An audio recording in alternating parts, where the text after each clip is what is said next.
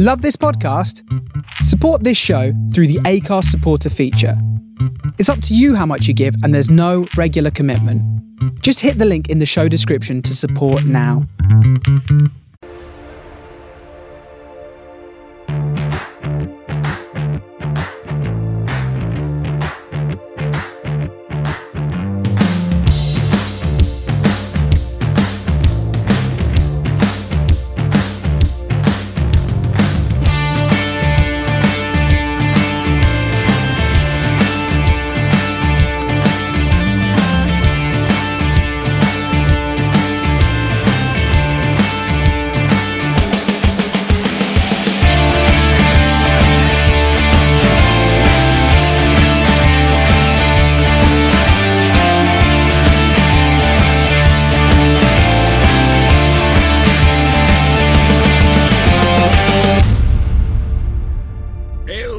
Welcome back to the Man Post Weekend Review Show.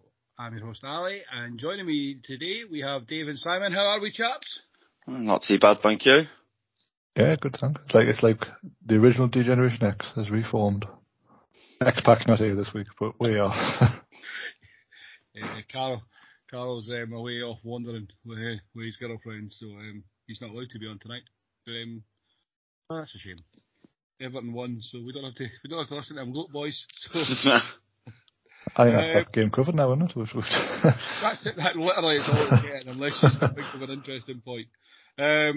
Speaking of lack of interesting points, though, if we get straight into this, Simon, because from everything I've heard, this isn't going to be great listening. So let's come straight to you for the Friday night game. Aston Villa 1, Southampton 0. Yeah, I think Sky may be regretting which Friday night game they decided to televise. I mean, this is going to be very, very short. It was one of the worst games of football I can remember seeing for a long, long time. I've literally got very little to say about the actual match because nothing really happened. I looked at the stats afterwards. Apparently, we had 3 shots on target. I think they all came in a 30-second period, including the goal. And then, other than that, nothing really happened. Allegedly, Southampton had 1 shot on target, but I'd love to go through. Well, actually, I was going to say I'd love to go through the footage to try and find that. I never want to see anything from that game of football again. It was dreadful. I mean, you take the positive. It's a win and it's a clean sheet, the first one of the season. I mean, other than that, it's really not an awful lot to say. I was annoyed when I saw the starting 11 and saw Douglas Luiz had been dropped to the bench, which is just absolutely like he must be fuming. Really, you've not let him go to Arsenal last day of the transfer window. You start him against Man City. He's one of our best players, and his rewards is a place on the bench against Southampton. Call me crazy, but if Arsenal and Liverpool are interested in signing him, I think he might be a decent player and maybe could do a job for Aston Villa. But, what do I know? Who do you play him instead of, at the minute? McGinn. So, yeah, I'd take McGinn out. I mean, so just on John McGinn, I'm a huge fan of John McGinn, as pretty much every Villa fan is. He's done a lot for the club, and he's shown himself to be a more than capable Premier League player. But there's just no two ways about it. He's not playing well and hasn't been playing well for quite a long time now, sort of going into the back end of last season. And some fans, especially online, are really starting to get on his back, and he's not a player that deserves the sort of level of criticism that he's getting at the moment. And I just think for his own good, he could do with being taken out the team for a couple of games. But of course, that's been made much more difficult by the ridiculous decision in the summer over the whole captaincy thing. But then just on that, I mean, Tyrone Mings, fair play to him. He's responded to that situation perfectly, and in that he's been one of our better performers this season. The other week against Man City, I thought he had a pretty decent game. And then on Friday night, admittedly against a virtually non-existent attack from Southampton, anything they had to deal with, he dealt with really well and sort of organised the back four really well. And I thought Coutinho at least was trying to make things happen, but with just the complete lack of quality all over the pitch, it was difficult for him to really get anything going. But other than that, yeah, so there's really not much to say. Just take the positive of 3 points and the first clean sheet of the season. 4 points in the last 2 games. Can go now after the international break. We've got Leeds away and Forest away over the next couple of games, so at least you're going into them from like a solid starting base. Yeah, it was a massive 3 points, especially after the performance and result against City. To be able to like build on that and, as you say, take the 3 points and the clean sheet as well, which is obviously just as important. How was Konza in the game? Again, not much to do, but because he started off quite shaky this year, didn't he? He did, yeah. He looked a lot better, to be fair. I mean, I think so the back end of last season, sort of the last couple of months, his performance levels dropped off quite a bit. And then he got an injury which was initially meant to have kept him out until sort of late September, October time, but he came back a lot quicker.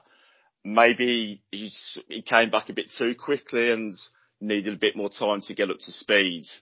But what hasn't helped is, I think Friday, that game on Friday, I think was the first time this season he's named the same centre-back partnership 2 games in a row, which again probably makes sense as to why he managed to keep a clean sheet, a bit more consistency. And Konza and Mings obviously have spent quite a lot of time playing together and have, when they're both valid, they can complement each other quite well, especially against a team like Southampton.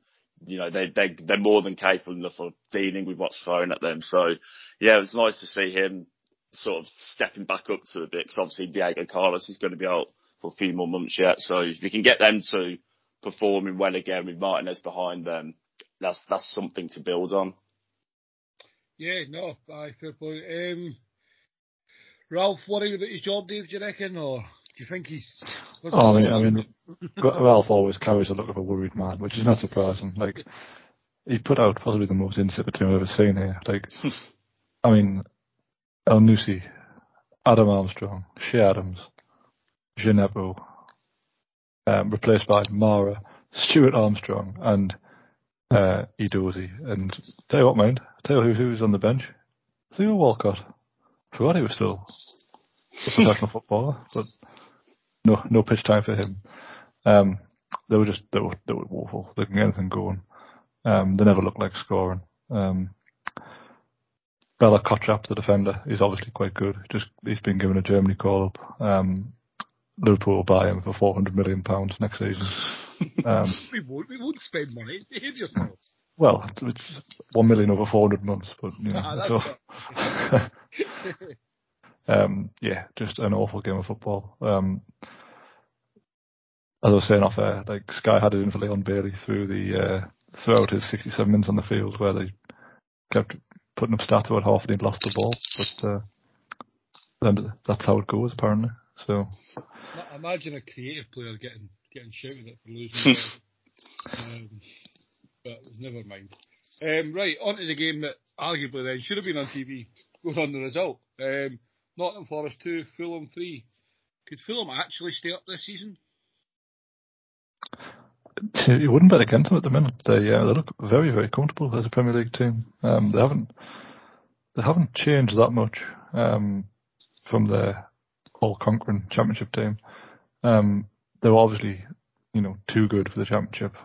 But as is usually the case, teams come up like that and they inevitably get stuck in a relegation battle. But Fulham they're 6th. And they did all the damage in 6 minutes here. They have signed Willian as well. Like, who thought that was a good idea? Yeah, that was a surprise when I saw him pop up today last night. It's nice to see an old friend. But they're getting a lot out of some very average players. Like Dick Cordova-Reid is still knocking about up top for some reason. Whereas, by contrast, Forest have signed the world, and unsurprisingly, seem to take a bit of time to gel. I think a lot of us kind of expected Forest to get it together at some point. I mean, they might yet, but 4 points from 7 games obviously isn't great. Losing to a fellow promoted team, also not good. Lost to Bournemouth last time out with the other promoted team, so a bit ropey. And I've seen a few Forest fans on Twitter sort of pleading with their owner not to sack Steve Cooper because he spent quite a bit of money for very little reward yet. I hope they stick with him. He's obviously a good coach, and he can't be expected to turn a team of 22 new players into a good team overnight. So I don't think he has any idea what his best team is yet either. Like, obviously Lingard was on the bench for this one, came on. I think that sooner or later he realised his problem is that his one constant seems to be Steve Cook in the centre of defence. It wasn't the answer for Bournemouth, and it probably won't be the answer now.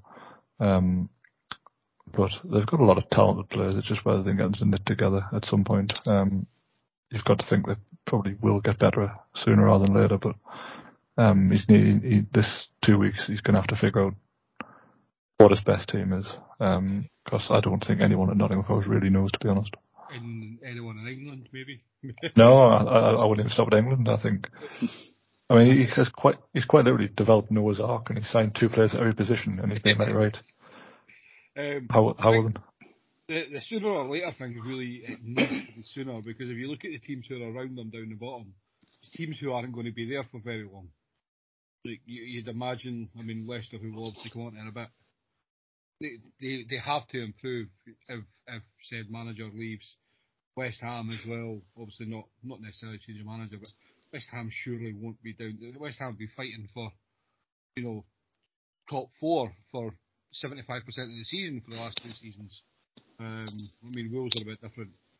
Again, Palace, not going to be down there long, and obviously Villa starting to pick up results. But there's none of the teams who you'd expect to be around them right now, around them. And as you say, they've lost to 2 of them, which is a concern. I mean, the next game is Leicester away. So it's the Monday Night Football straight after the national break, which is it's already a pretty big game. Like, obviously they are the bottom 2. If either team loses that, obviously, they're going to be bottom of the table. In the context of the season, although it's early doors, it's quite a big psychological blow, I would say, to lose to either one of those teams. So, obviously we'll come on to Leicester shortly, but they're both desperate for a win. I know you wouldn't like to call either team win that at the minute. No, definitely not. Si, I mean, I bet you wish your game had this many goals. You wish you went to Nottingham instead? Yeah, it definitely would have been more entertaining. I mean, I think one of the issues for Forest is obviously they signed 21, 22 players, which I think we can all agree is too many.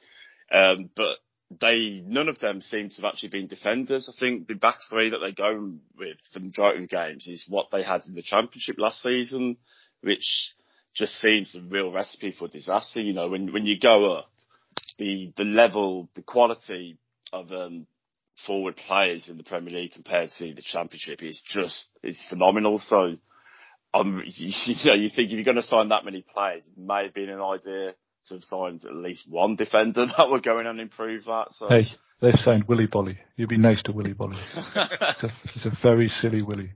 So I'm sure they've signed some on paper good attacking players, but if you're still going in with a Championship defence, it's not looking good for them. I at the start of the season, I kind of fancy them to stay up, but I think they have signed too many. I know they needed to sign a number of players, but they've gone well beyond what they needed. They had a lot of loans, didn't they? And they obviously had out of contract player. But also, signing Lingard and Gibbs White, Lingard's obviously Lingard's going to be on extortionate wages, and Gibbs White was signed for an extortionate fee. So, kind of, you can't really play both of them. So, whichever one you're leaving out, there's going to be why are you leaving them out with the money spent on them? So, it's quite odd, really. It is, I mean, as well. they signed Toffolo and O'Brien from Huddersfield, reasonable signings. But then they also went out and got Lodi from Atletico Madrid, who plays in Toffolo's position, and then Freuler from Atlanta, who plays in O'Brien's position. So it just seems a bit odd. It's like the similar sort of like signed a load of players, but you know what? We can do better than this. And went out and got like the equivalent player, but like the next year up. But I mean, could that be a case of not all of these signings were Steve Cooper signings? Because I think their owner can be a bit mental, to put it bluntly. Oh, I've absolutely no doubt most of these players were not Steve Cooper signings. I don't think anyway. I mean, it doesn't strike. I obviously don't know him that well, but he's a coach who has, I think, coached England under 19s, under 20s, whatever it was. Yeah. He obviously likes to work with players and improve them based on that. So signing the lads from the Championship makes sense. But then going out to get players from Atlanta, Atletico Madrid, obviously he wouldn't turn his nose about them, but they don't seem to be the type of players you'd expect him to sign. Yeah. Then again, he also signed Cheikh Kouyaté, so what do I know? and the aforementioned Willy Bolly is there as well, Dave. Yeah. It's like on like Pez Marsley, where you've blown all your points on like world class players, and like, I've only got like 20 points left, so get me Willy Bolly. Willy Bolly, Sue Cook and McKenna to play at the back. That'll help. One name left. Well, boys, that's the end of the Friday night. The early kick-off on Saturday might be the most predictable result that we're going to talk about all season.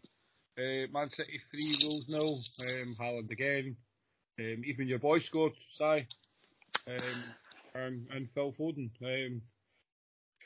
I mean, City have got a cheat code this year. I think they might be the highest points total win in a Premier League season. This might be a very boring league, and I mean, yeah, Man City 3-0, and it's hard to get excited about it because there'll probably be another 30, Simon. No, I think you're spot on. I personally think City are going to absolutely walk away with the league this season. They already showed last season that they're capable of winning it without a centre forward, and now they've got just an absolute machine, goal-scoring cyborg up front. It's, it still does tickle me that the only team this season to stop him scoring was Bournemouth. Like that really is like a glitch in the matrix, I think, there. But, I think everyone kind of saw this result coming. Wolves, to be fair, have played reasonably. They played better this season than their position the table suggests, but they cannot sit the ball in the back of the net, and against a team like City, you're only going to get one or two half chances at best. If you're not got anyone to take them, you're not giving yourself any sort of chance in the game. And going behind so early, I think once that happens, I think everyone knew what was going to happen. And then, especially when Wolves went down to 10 men with one of the most outrageous assaults I've ever seen. I mean, the cheek of Collins to then try and argue that he played the ball to the referee was, part of me wants to give him a pat on the back for having the temerity to try that on. But, especially, 1-0 down to 10 men, that was pretty much done and dusted, I think. Yeah, it absolutely killed it, didn't it, from going behind in the first 44 seconds, whatever it was. Wolves played better with 10 than they did with 11. Ruben Neves as centre-half was a revelation. As you say, once goal about 3,000 got his goal, it was game over. And Wolves were exactly what we said they'd be. They've got 6 wingers and no centre-forwards. And funnily enough, they keep getting good positions wide and then crossing it into nobody. They've signed Diego Costa, wasn't even on the bench. I know he hasn't played since January, but there's no fun in football anymore, is there? We once signed Tino Spray on a Friday night, give him a glass of wine, played him Saturday morning. That's how it should be. And now it's all he's not had enough training. Bollocks to that. He knows how to play football. Get him in. So it's the same as all for Wolves. as Si says, they've got no goal threat whatsoever. Grealish played as well as I've seen him play since he moved to Man City. He was exceptional. Gliding past players over and over again. Kevin De Bruyne, for some reason, wouldn't shoot. Kept getting into a great position and then trying to kind of pass the ball to someone else who was not as well placed. And then it could have been far more than 3, to be honest. I think some days City just kind of get too comfortable and just don't really. They do. They absolutely do. It was just a very, very easy Saturday lunchtime stroll for Man City. I've just noticed Scott Carson was on the bench as well. It's always nice to see. To be fair, they probably could play him in most games this season. I mean, to be honest, I kind of get annoyed when they don't. There's 2 things which Pep hasn't done yet, which I wanted to do. 1, play Scott Carson up front just for the crack. And 2, let Ederson take a penalty. Yeah. That'd be class. He needs a goal. I mean, if you want to compare it to Alisson, at least Alisson got a diving header. Well, exactly. and until he does that, he'll always be the second best keeper in the world. So. Yeah, exactly. I mean, and who wants to be second best? Well, I mean, Pep I'd take second best Villa, to be honest, in the league. Well, I personally think you've got the second best goalkeeper in the league at Villa. So yeah, I do agree with that. Let's go back to Martinez a minute, by the way, because I don't think you were here when it happened. What about his fake injury with the hamstring? The Man City against Man City? Yeah. Honestly, that was outstanding. That's the greatest piece of shithousery I've ever seen.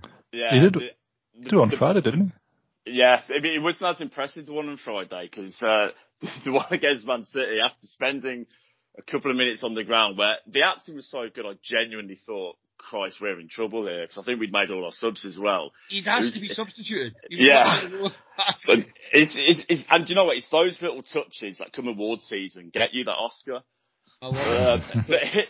But it was the way afterwards. He just fucking leathered it down the field. First action after it was the boot and the ball.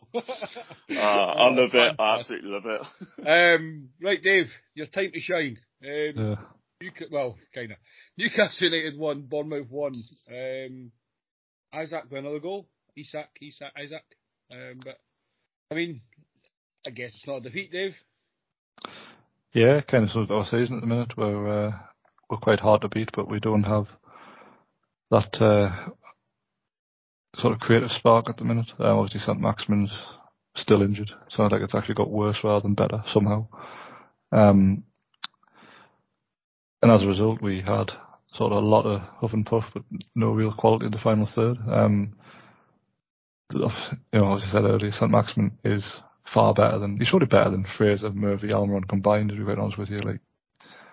You can interchange those 3 as much as you want. None of them are particularly good. Certainly not as good as him at Premier League level. We're missing John Joe Shelby a little bit. He's going to be out for a while still, but having him at the base of midfield, I know he's obviously got his flaws, but he does keep things moving a bit, and it also puts Bruno further up the field, which is useful. So those are key players who are missing at the minute, but regardless, we should be beating Bournemouth at home. I mean, who would have known that Scott Park was the problem there? Who saw that coming? Because they've got rid of him and they've become really, really competent. They played reasonably well.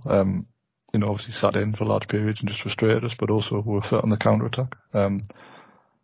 Big Phil Bill used his 7-foot leg to stick a foot out and give them the lead, and we got a VAR decision, which is the biggest miracle of all. But I saw Match of the Day trying to talk themselves out of this being a penalty. He literally uses his hand to stop the ball. I mean, come on. That's just so anti-Newcastle. It's unbelievable just now. I mean, the biggest positive I took from Newcastle this week is you signed Loris Karius. Honestly. Well, it's about time. I hope it works out somewhere for him at some point. He's on the bench. He's now our number 2 goalkeeper, whilst Caldalo is a broken man. What's funny is we have a third choice goalkeeper called Mark Gillespie, who is not only no longer third choice. He wasn't even named in the 25-man squad. We're like, you know what? We'd rather have Carrius for 6 months than risk having you on the field. So on the obviously the backup choice, have you heard the Ben Foster? Yeah, and he was like, I don't want to commute from the Midlands for 4 months, whatever it is. Yeah. I just want to know the figure that he put to his agent that he wanted. That Newcastle like, no, you can fuck off. Oh, I dread to think. Like, to be honest, like I've seen a lot of Watford fans don't like him because they think all his like his GoPro stuff and his YouTube nonsense was like distracting for a lot of people. And I can probably believe that. I mean, to be honest, there's enough things wrong with Watford without adding him to the mix. Like a new manager every other week, you know, probably not the worst thing in the world. A goalkeeper filming things, get out of here. Yeah, I just found that interesting. I quite like the fact that he's quite. It gets same with Crouch's podcast. I quite like those kind of talking openly about stuff rather than just being like bitter pundits, just talking general like how things work. It's quite fascinating.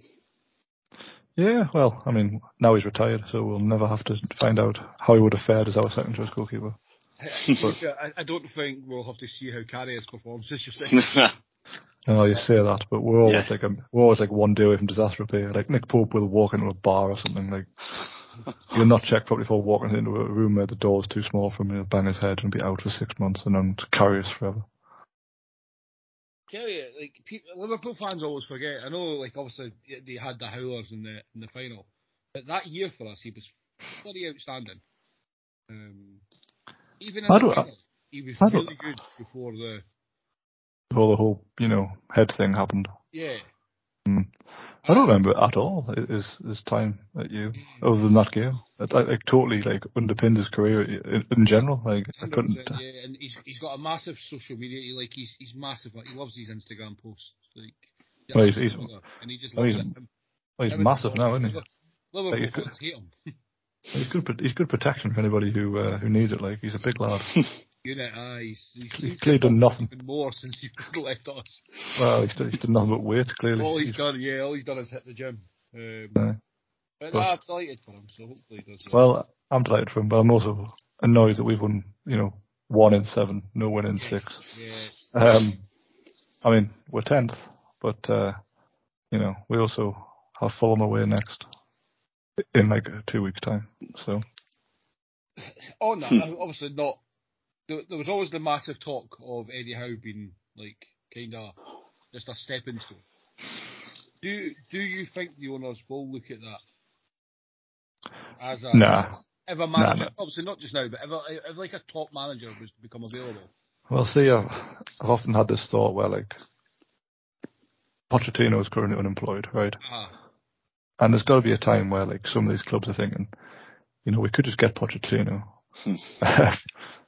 And obviously, you know, he's not going to go just anywhere, but I imagine with our riches, it'll be quite an attractive proposition for somebody, but I don't think Eddie Howe's in any danger whatsoever just yet. Yeah. He just signed a new long-term contract 6 games ago. So, so I think it's always one of them, because obviously there was so much talk when the takeover happened. And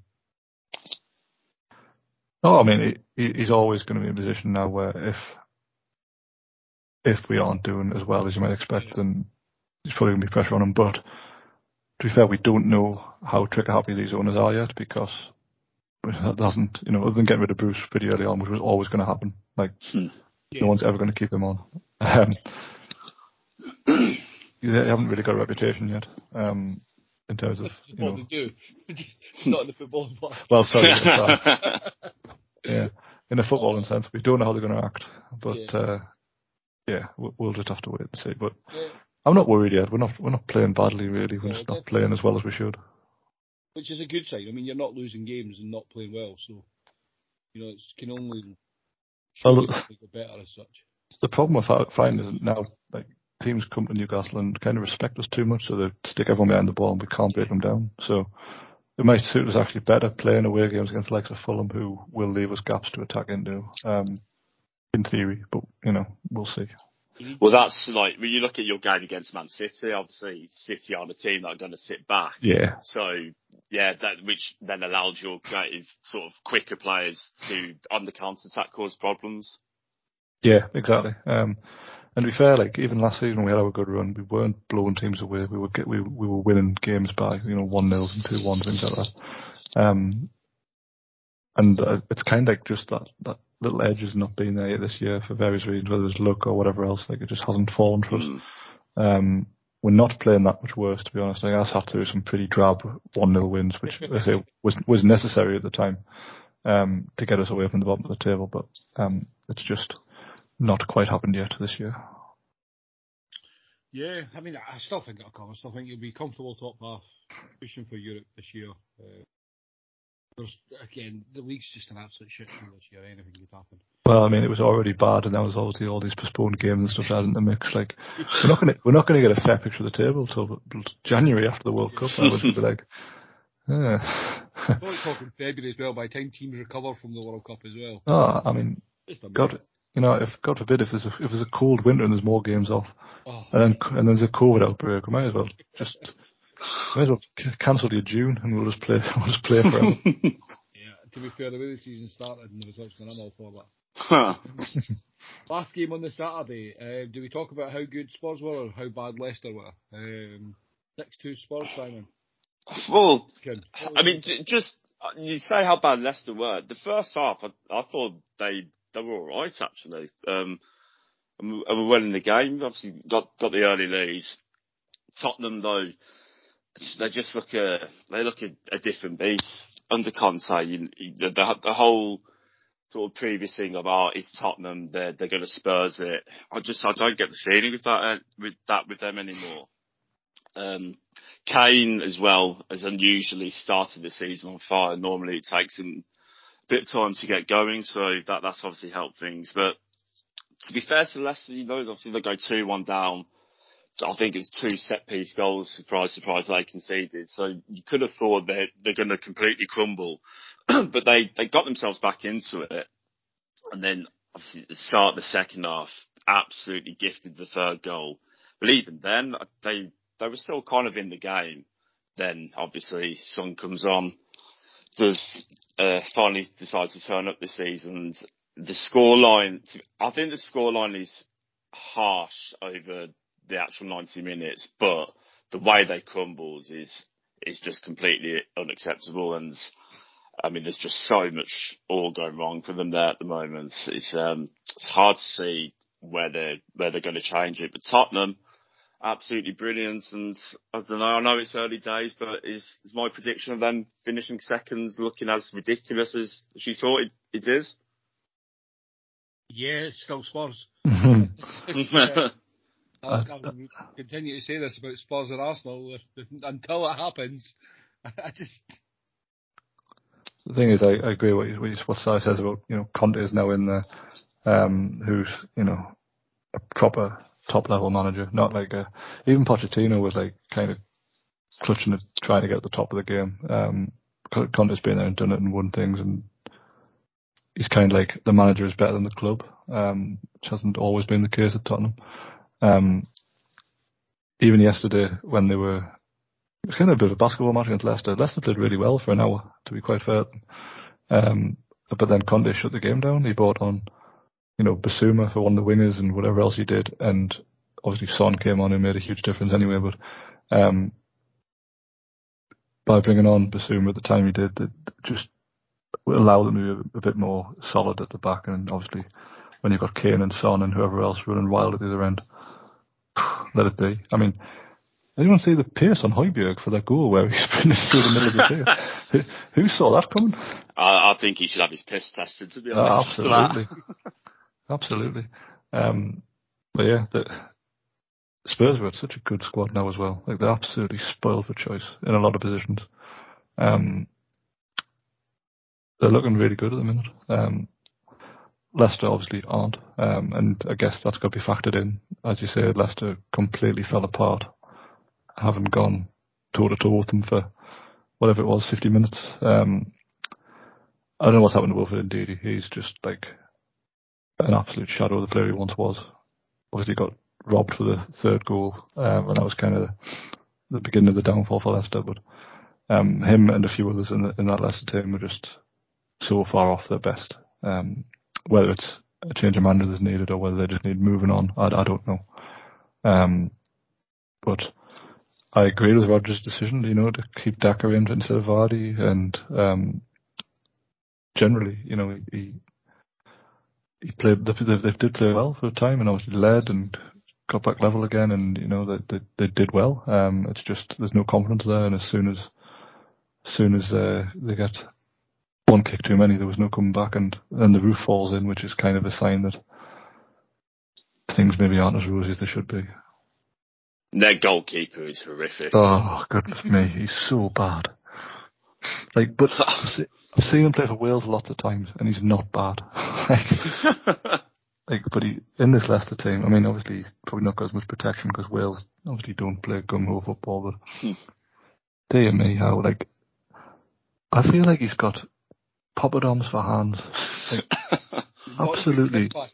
Well, literally, just everything hits him and goes in. He gets a hand on everything, but it's futile. He's our number one goalkeeper for a month. Jesus. I'm sure someone paid £12 million for him. Was it you? Was it Leicester? Someone did. Probably us, Dave. But I remember we had Mignolet in goal at the time, and there was an uproar that we couldn't get Mignolet out, and Danny Waters are number one. I can't believe every day in training Rodgers has been watching him and being well, I know we're getting rid of Schmeichel, but we'll not buy anybody else. We don't need another goalkeeper. We'll just stick with this kid. And the other Foster doing? Get Ben Foster on the phone. How close is Leicester to the Midlands? Well, it's much closer than it is to Newcastle. So I need to help you. But then he was the kid on the bench, Everson, was Preston's number one last season, played the whole season, played pretty well by all accounts. Surely he would be a choice, a candidate, if you will, to play in goal rather than old Poppadom Hans Ward, because I mean this is ridiculous. Jamie Vardy might be in for a shout, to be fair. Well, they've conceded 22 goals in 7 games. Yeah. I think it's a record high. For a team who really should be looking to finish in the top 7, 8. Well, Bournemouth lost 9-0, haven't conceded that many. Oh. So how long do we reckon Brendan's getting? I think. Take out the international window. I think if he survives this 2-week period, then he'll be there for life. Until at least the World Cup. Well, possibly for life, but it's a great opportunity for teams to change the manager. Give them 6 weeks, 6 games to sort of learn the squad, get a month off for the World Cup, and then obviously go into the January transfer window and knowing exactly what you want to do. And I think there'll be a few clubs up and down the country who make changes. I think one of the problems Leicester have, though, and sort of one of the reasons why they didn't really spend anything in the transfer window is I think they're in a bit of financial difficulty, and I'm pretty sure if they were to sack him, they'd have to give him something like £10 million. So I mean, obviously he's not resigning from that, and there have been reports that he wants out and he's trying to negotiate some sort of payoff with them. But and if that is the case, then if the manager's wanting out and he's trying to negotiate a payoff, you may as well just go, let's just bite the bullet and just pay him off, because he clearly, if the manager does not want to be there, then you're in real trouble, aren't you? Well, He's interviews with Sky and that, where he's having little digs and he wants out. He's just a snake. He sounds so defeated. It can't be encouraging for this team and whatever to hear him being well, nobody likes you, and then obviously they get beat every week. But also they've spent a lot of money on Fez. I don't know how you say it. He hasn't helped so far. Yeah. Good debut for him, wasn't it? Yeah, but I mean I suppose that his signing was his reaction to losing Fofana so late, wasn't it? Which I know, but that was ridiculous as well. All window Chelsea were come on, and Leicester were I was you must have known how that was going to end. Yeah, well, that was an owner thing. Let's leave it as late as possible so that we don't have to spend the money, because I think I said it a few weeks ago. There's massive rumours that they're in great financial difficulty just now. They're in as much of a mess as Everton, like I'm led to believe, financially. And Dave, if you got the owners doing something like that, leaving it as possible to get a bigger fee and to not have to spend, then there's clearly so big problems with the ownership and the manager. And obviously, I think like the Kasper Schmeichel one leaving. I think Schmeichel is a good keeper. I think the last couple of years, I think he has declined, and I don't think he's as good as some people have made out. But it's not necessarily his performances on the pitch, but such a big character in that dressing room. He's been there for years. It really honestly to just let that happen and then to not even bother replacing him. It's all. As I think we said a couple of weeks ago, just everything seems to be sort of falling apart and going wrong there. And I can see them going down because they've got some good players in that midfield. Like Maddison, Tielemans are good players. Dak is a decent player. Harvey Barnes is good, but indeed he has been great as well. And if you've got those decent players, but you're still putting in performances like they had this season, it's worrying times for Leicester fans. I think by all accounts, Maddison wanted out as well, didn't he? During August, I know we bid for him, and he was apparently quite keen for the move, but we wouldn't pay whatever it was, 60 mil, 50 mil, whatever it was they wanted. We wouldn't go that far from. I think the fact that he was actually wanting to leave for a club who have, finished 11th. Obviously, we've got a project going, but Leicester shouldn't be a bad proposition on paper. Would imply that there's definitely some issues there behind the scenes. Yeah, it's always I hate using obviously talking about what happened to the owner obviously, but it's always kind of murky at clubs when you've got obviously the father was the owner, and then obviously what happened, and then it's passed on to is it the son that runs it now, isn't it? I think so. Yeah. So as much as he probably still loved the club and loved being part of it, it's not the same when it's. Yeah. You know what I mean? It's horrible. It's a horrible comparison to make, but I know what you mean because who's to say that? Just because the dad loved it and wanted it, it's not necessarily the kid. And like as I say, with the money that takes to run a football club, it sounds really horrible saying it, but this is the kid and the rest of the family. That's their money, their inheritance, and that as well. So if they're not fully committed to something like that, or have the skill sets required to be a chairman. Yeah, 100%. Yeah, no, you're right. It's a good point. I hadn't really thought of that actually. Yeah, I only thought of it really when I thought about it when it first happened. Purely, I don't know if you know the story of Gretna when they were up in the Premier League here. They spent millions and came up to the Premier League. I think they won a cup, or they definitely got the Scottish Cup final anyway. It was this fairy tale from a non-league to Premier League. And then the father died, but the son wasn't really interested. So the club then went bust within a couple of years as well. And it was one of the first things I thought of, just purely based on the comparison of the story, like Leicester League. And as I say, it's not nice. It's not worth talking about. You don't really want to bring it up. But when I heard the financial troubles as well, it kind of just it makes you wonder, if the heart's there, of as you say, the money or the know-how, Simon, as you said. But the financial troubles as well.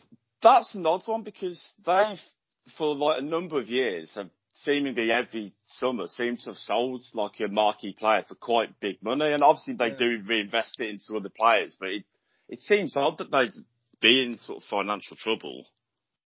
Yeah, especially a club that made 80 million on Harry Maguire. Exactly, yeah. I mean, like Everton, you can see why they might be in a sticky financial situation because they spent loads of money but haven't, as far as I can remember, recouped it on like big player sales, whereas Leicester have made a lot of money on player sales. We'll leave Leicester alone. What Leicester have done this year is get rid of the clap banners, and the form has nosedived ever since. So read that what you will.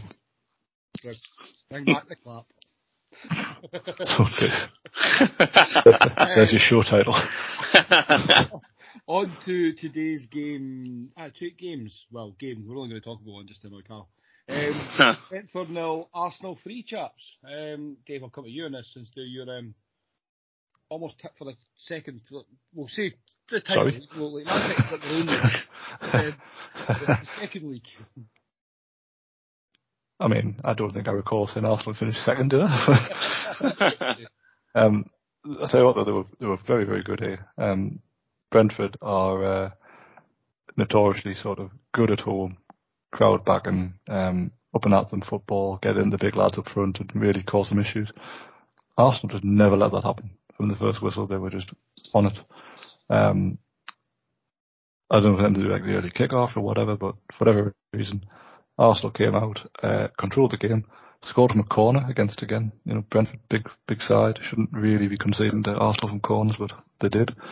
And from then on, like, Arsenal just had them on a string. There was a lot of sort of 1 and 2 touch football around the box, and Jesus' header, very good header. And then obviously the icing on the cake was New Vieira's strike from distance, which was very, very easy, really. To be fair, we'll give Arsenal a lot of credit rather than say Brentford were poor, but Brentford never got going. Whether that's because they were never allowed to get going or not, probably debate all day, but prefer to give Arsenal the credit and say, considering a year ago they played this fixture at the start of the season and they got absolutely battered. Like, It did, yeah. it finished 2-0, it could have been 6 and they could have no complaints. This was the total opposite. Arsenal were very, very good. They are a new Arsenal. I know we say this every year, but there's a new sort of steadiness about them. They've now got real quality as well. Obviously, Saka and Martinelli, young lads who are getting better every week. Jesus is, better than Lacazette. Don't really use brain session to tell you that. And then he's, obviously Odegaard missed this game, but when he's out, previously it was a disaster, and now it's like, well, in comes Vieira, 34 million from Porto. It's not a bad option to have. So fair play to them. I think they're looking very good at the minute for a top 4 finish, but again, it's very early days. I've no doubt the Arsenal team will kick in at some point. Yeah, Si, much more on that. No, I mean, I didn't watch it. I've only seen the brief highlights. I was watching the Aston Villa women beat Man City women on BBC Two when this game was on. Because I thought I need. All right, I thought I need to see an entertaining game at Villa Park at some stage this weekend, and I actually got that today. But just sort of on Arsenal, like you said, you touched on the opening day defeat they had there last season. Sort of going back now is like a completely different beast. I think for me, where Arsenal look at the moment, they've sort of got back to where they were in the later stages of the Wenger years, where they'd be finishing 4th and they would beat the teams that they should be beating comfortably, but against the real elite in the league. That's where sort of the struggles come. And over the last since over the last year of Wenger's reign and the years since then, they had become a club that would lose games that they should like Brentford away last season. They drop points in games that they really shouldn't be dropping points in, whereas now, so far this season, as you say, it's early days, but they look like they're sort of back at that level of, the teams that they should be beating. They're beating them well. The real test is against, the very best teams. Obviously, Man U aren't what they were, definitely, but they're still like a big team. And you look at Arsenal's game against them the other week, which they did play well in, but some tactical naivety with substitutions, they completely threw that game away. So, yeah, in terms of a top 4 finish, they're certainly looking like they're capable of challenging for that, because they're now putting away the teams that they should be putting away. I think they play Tottenham next at the Emirates, which I'm really quite fascinated to see how that goes, because both teams are in pretty good form, and they're both kind of at the same point where it's like, are they actually title contenders, or are they going to be top 4 contenders? So I'm really interested to see how that plays out. I hope both teams go for it and just play play to win. I've got a feeling with Conte being one of the dugouts that might not be the case, but it's just going to be a really fascinating game of football. Just shame I'll wait 2 weeks for it, but I'm already looking forward to it. Yeah, we shall see. Everton guys, do we give them any credit? Neil Mopey, 1-0 win. I mean, I don't think they deserve getting spoken about since Carl can't be bothered. Doesn't happen very often, so. I mean, this is a hard watch. Like, certainly the first half. The second half was bearable, but yeah. For all Everton won, I don't think they were that good. Look at the stats here. West Ham had 14 shots to Everton's 7, 14 corners to Everton's 5. Like, I don't think West Ham did enough to win the game. I don't think they deserve to lose it, to be honest. I mean, Benrahma hit the inside of the post and was kind of unlucky. It's a bit like how it's going to West Ham at the minute. Like, they're playing quite well, but they're sort of lacking that final pass on occasion. Whereas Everton, you can't fault them for effort. I enjoy that Conor Cody's their captain, because I imagine Carl just like it's just like dying inside. But like I know Lampard gets a lot of stick, but he's kind of like stuck to what he knows. So he's done right. I'm going to go out and I'm going to sign 2 proven Premier League centre halves. Whether you like them or not doesn't matter. But Cody and Tarkowski have both been around the block at Premier League level a number of times. So they're both in there, and they're just, as a result, like, fairly solid. I mean, obviously they've both got limitations, but they're not bad, really. Like, it's not a bad partnership. Patterson, the fullback, is very, very good. He made a number of like last-minute ditch tackles today, which actually saved them on a few occasions. Mikalenko on the other side I like as well. So the defence he's kind of sorted that out, because it was a shambles last season. In front of that he's got Onana, who again we like, looks decent for what we're seeing him so far. Idrissa Gueye, is it Idrissa Gueye? Yeah. Yeah. If he hits the height we know he can play to, fair play. He'll do a job in there. And Iwobi, who just runs. It doesn't matter what's going on, he's running. He's always running. But also not a bad player, really. Like, he's not expected to go and create from like the number 10 position or the wing every week. He just works hard and sort of knits things together for them. And then up front they've got Gray and Gordon and McNeil, who are all much for me. They're all like capable of beating a man and then blasting it miles over the bar. But sometimes it comes together every now and again. And Mopey is very much the same as a forward. Like, his goal today he took really well, but next time he plays he'll miss 3 sitters. It's just kind of what you get from him. So I think he's got a solid base. He's got a number of like sort of wild cards up front. And if he can keep clean sheets, they might nick a goal out of it today, and that's probably as good as going to get for Everton with this squad and this manager. But there's nothing wrong with that. I think they're doing the right thing, playing to their strengths. Whereas West Ham are the same as they've always been. They're just, I don't know, missing something at the minute. I'm not sure what it is. Craig Dawson, maybe? That's where it all goes wrong.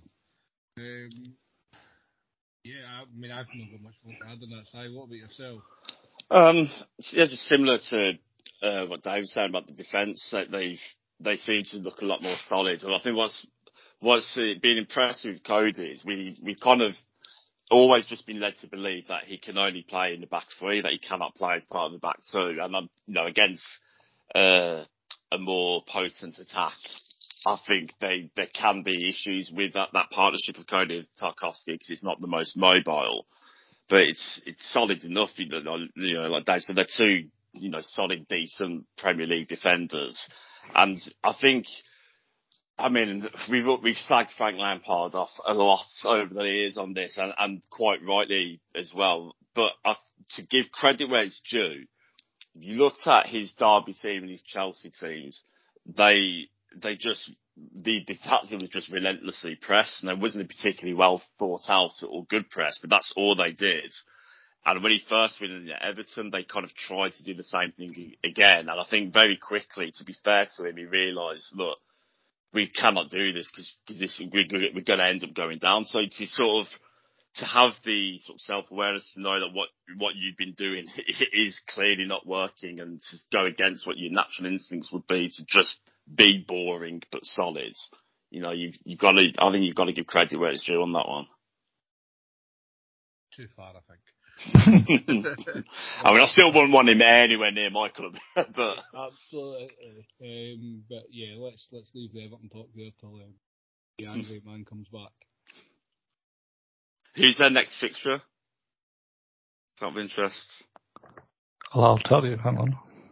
Dave is the man for actually. Well, I just have someone called Preparation Alley. They're away to Southampton, so. Even look out, Ralph. And that's the type of game that Everton will lose to really get Carl going mental. No, it's the type of. This is where Southampton get their points from. Like, they've got 7 points this season, Southampton. Can you remember them win the game? No, absolutely not. No? They beat Chelsea, didn't they? Unbelievably, they beat Chelsea. Yeah. Well, there you go.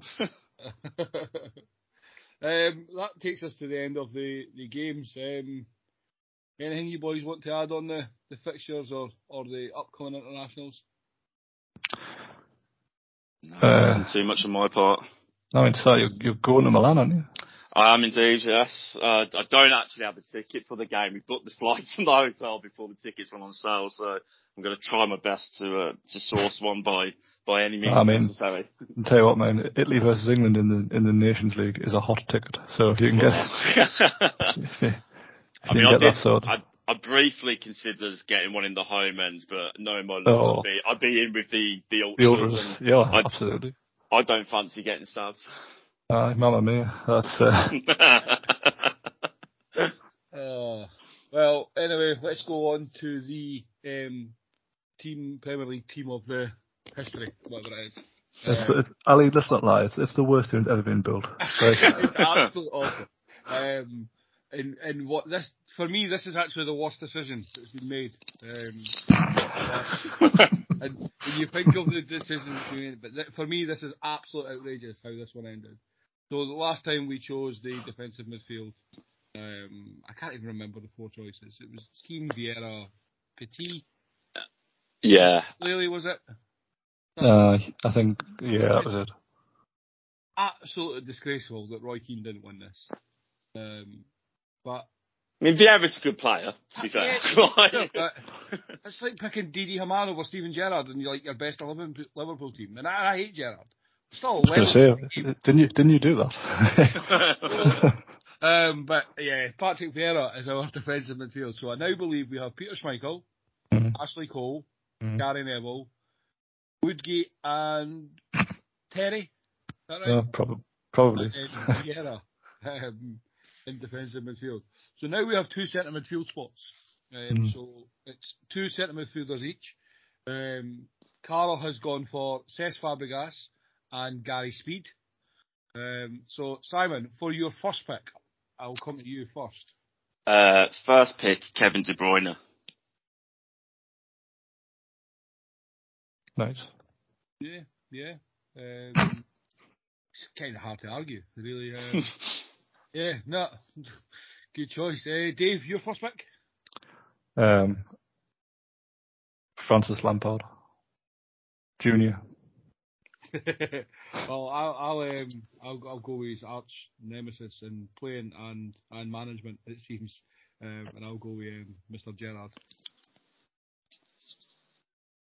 I mean, I did not expect that, to be honest. I am shocked. I didn't think any used to would actually pick him, so I was like, yeah, he deserves to be in there. On I think he's a cunt, but playing ability and I'm starting to agree. Yes, Simon, come over. You will think like me. Right, Simon, who is your second centre midfielder? So this is hard. I've got a list of players that I've made up early in front of me, and there's a number I could pick, but I'm going to go... Yeah, just go with one and then we'll discuss the ones we missed out afterwards. I'm going to go with David Silva. Oh, that's who I was going to pick. That was honestly my second choice. We'll discuss it afterwards. Dave, who's your second pick? Can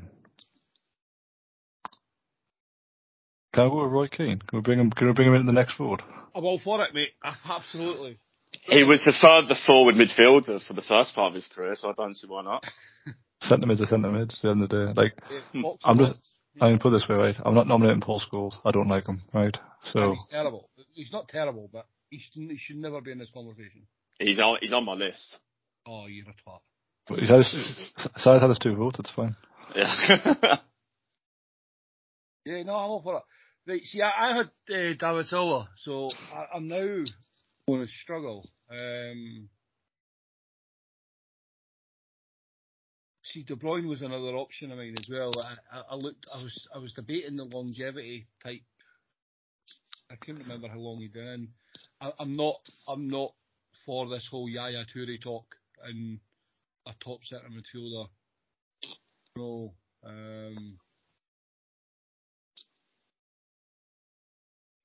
I'm going to pick. He's not going to win. I think the midfielders. I'm going to pick him purely on the basis just the joy that he given me to watch live. And I'm going to pick Xabi Alonso. He was also on my list. Yeah, him and Silva are probably 2 of the most fun players I got to watch. They were so class. It was. So yeah, I was absolutely certain that Sai was going to nominate Gareth Barry. He was also on my list. Obviously with like Barry, I've got sentimental bias reasons for that, but I do actually genuinely think he was an extremely underrated player, and when City signed him, I think he was a big sort of turning point actually for them to becoming title contenders, because outside of Gerrard and Lampard, at that time he was probably the best other English midfielder they could realistically go out and sign, and it was a big statement, and he did win a league title with them. Stuff Aguero, stuff David Silva, stuff company. Gareth Barry made Man City the title-winning force. He was the catalyst that started it all off. That might be the worst opinion I have heard on this podcast since we started, and I have said some outlandish things. Outlandish.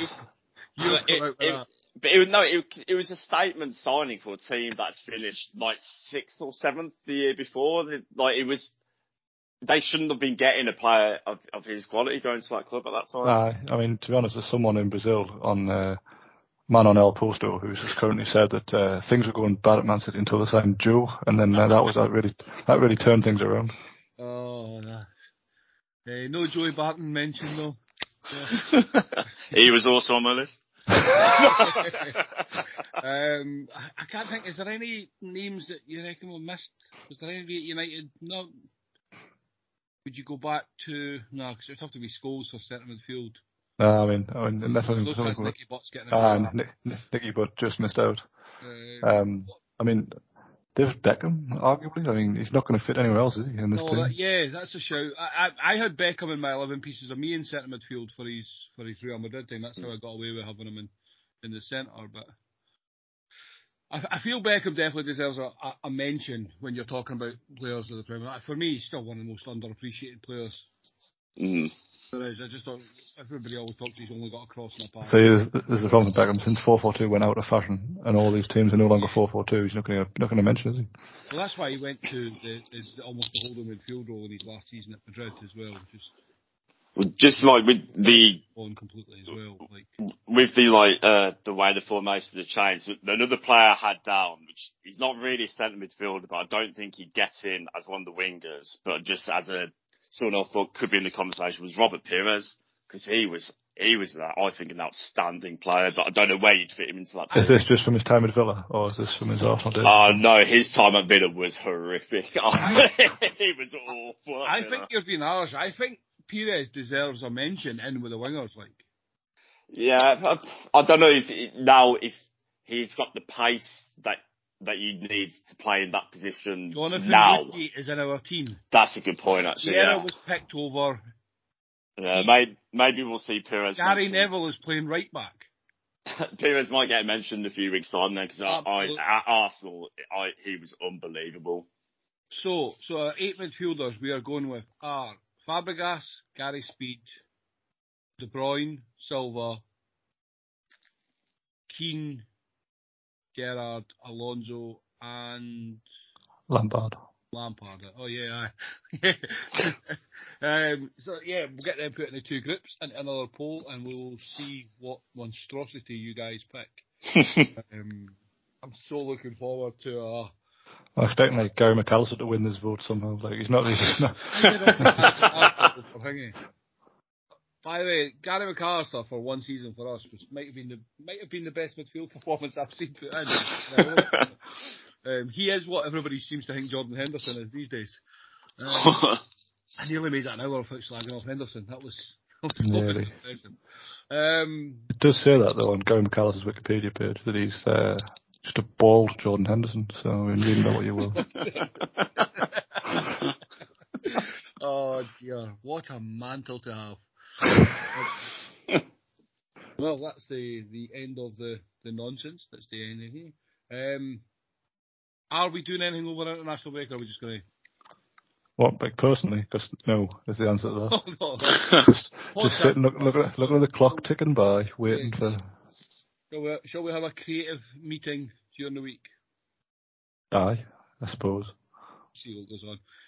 Right, Dave, let everybody know where they can find you and anything that you've got coming out. You can find me on Twitter at CM9798. The website is cm978.co.uk.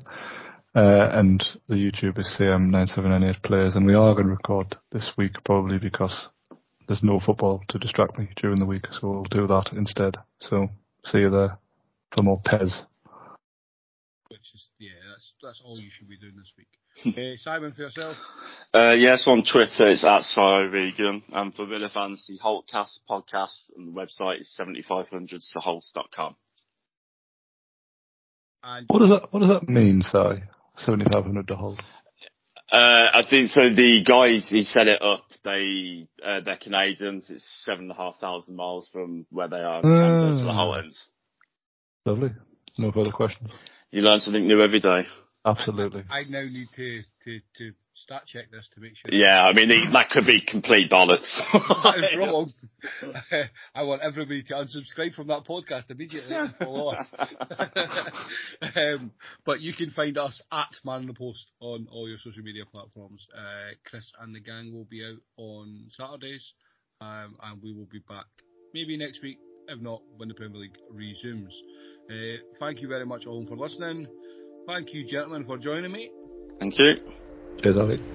And always remember, keep your man on the post.